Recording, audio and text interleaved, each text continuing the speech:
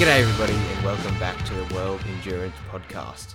Well, the Prologue is history and it's only a few days until the 1,812 kilometres of Qatar. And it is so good to see cars out on track. I've been loving all the photos of the hypercars and LMGT3 cars coming through on social media and such. Well, I suppose let's get straight into it. Now, as for some of the numbers we're about to get into, obviously we all know that it's testing and they can't exactly be relied on. And also the balance of performance has come in as well, which I'll get onto a little bit later. But yeah, that's something else to be considered. In terms of, I suppose, lap times, from Motorsport Week, they kind of reported Cadillac had the fastest average lap time over the testing, with yellow flags and such taken out, and their kind of average lap time was 1 minute 43.7 seconds, followed by Jota, the Ferrari cars, including the AF course as well. In terms of the fastest lap time, it was actually Norman Nato in the number 12 Porsche Jota, and he did a lap time of 1 minute 43.822 seconds. So that was a good effort by the Jota there. Interestingly, the Toyotas were a little bit further back and their average lap time was 1.3 seconds off the Caddy, but I don't think these times should be taken too seriously. There's a really good summary of the times and laps and such that's been put together by the... Oh, got a bit of thunder in there. Apologies if you can... hear that one. So Only Endurance put together some really good summary information on the prologue in numbers. So I'm just going to get a bit of info off that. So something that I look at probably the most out of testing is laps completed by a car or team. So in this instance, it was the number 51 Ferrari that completed the most laps with 292, quickly followed by the Toyotas completing 291 and 280 laps apiece. So that's they're good efforts by them. And then not too far away is the AF Course Ferrari number 83, and they completed 278 laps. And then the number 50 Ferrari completing the fifth most laps with 272. So there's some good solid numbers there, but kind of looking a bit further down, we've got the Cadillac, who was in 10th. They completed 249. So the top 10 have really completed a decent amount of laps.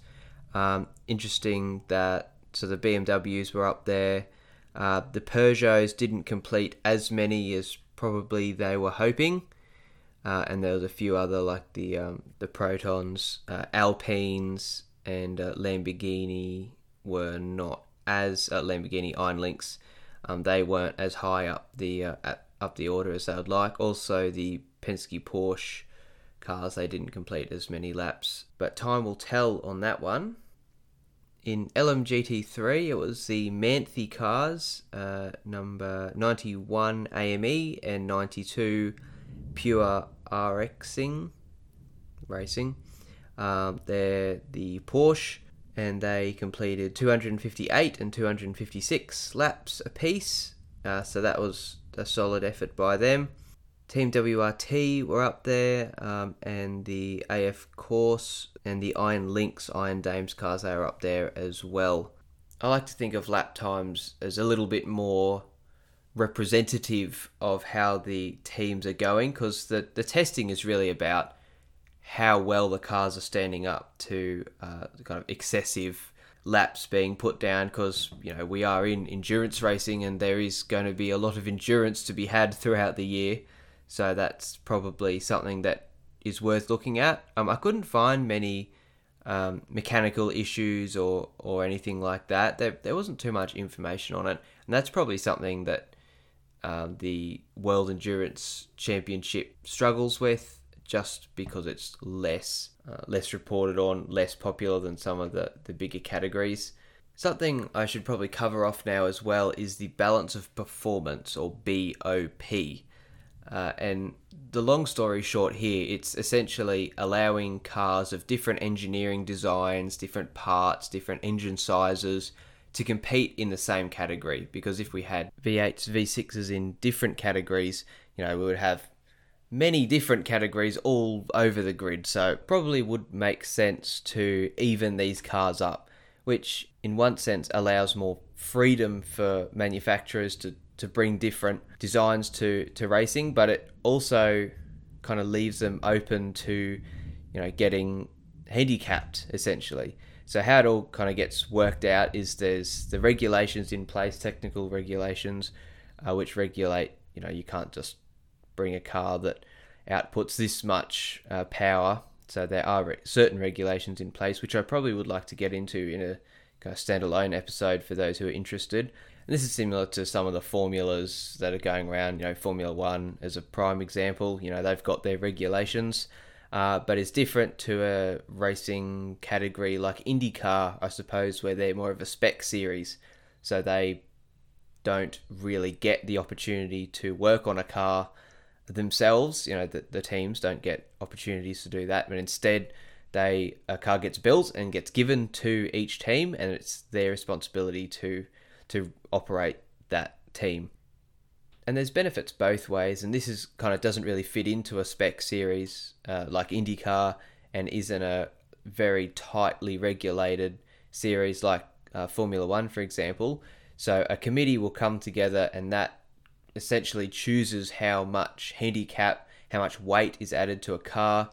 And kind of my honest opinion, I know I'm not a big opinions person because everyone's got their own and no one wants to listen to me waffle on, but I don't find there would be as much incentive for manufacturers to be investing a lot of time into R&D, a lot of money to create a car that could absolutely wipe the floor with everyone if they come up with something groundbreaking, because that'll just get handicapped. It feels, it's not manipulation, but it kind of feels that way, that no matter how far ahead you get, it brings them back, which is one way of looking at it. But another way of looking at it is, well, we have closer racing. So I guess it's always a trade-off. If there was a perfect solution, I would probably say have tighter regulations on what can be brought in, what can't. That's purely my opinion.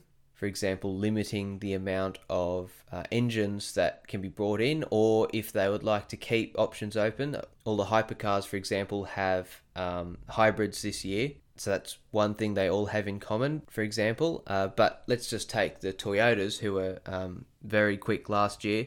They now have the heaviest car on the grid. So the total weight of the car is...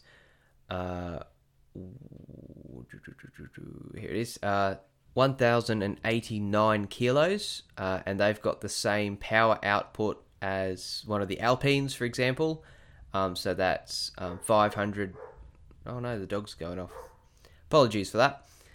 The Alpine has 510 kilowatts of power, or 693 horsepower, with a max stint length, which is another interesting thing.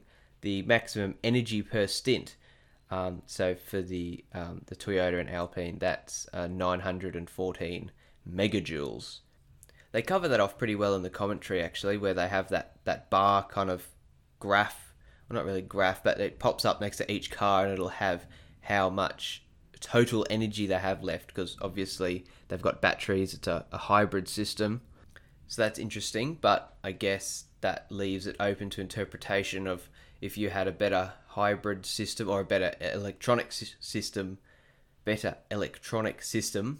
excuse me, then that essentially means you can get more total stint length, and that would be confusing and would give teams an advantage, which on one hand you go, well, that would be a better idea because it incentivizes people to be investing in having more efficient cars, having better batteries, having etc.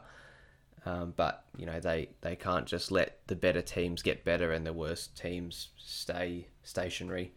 So yeah, it's definitely a trade-off. I'd love to hear what everyone thinks at home, and I might even put in a little question at the end. Thank you to friend of the show Xander as well, who actually sent in this question asking for my opinion on the balance of performance.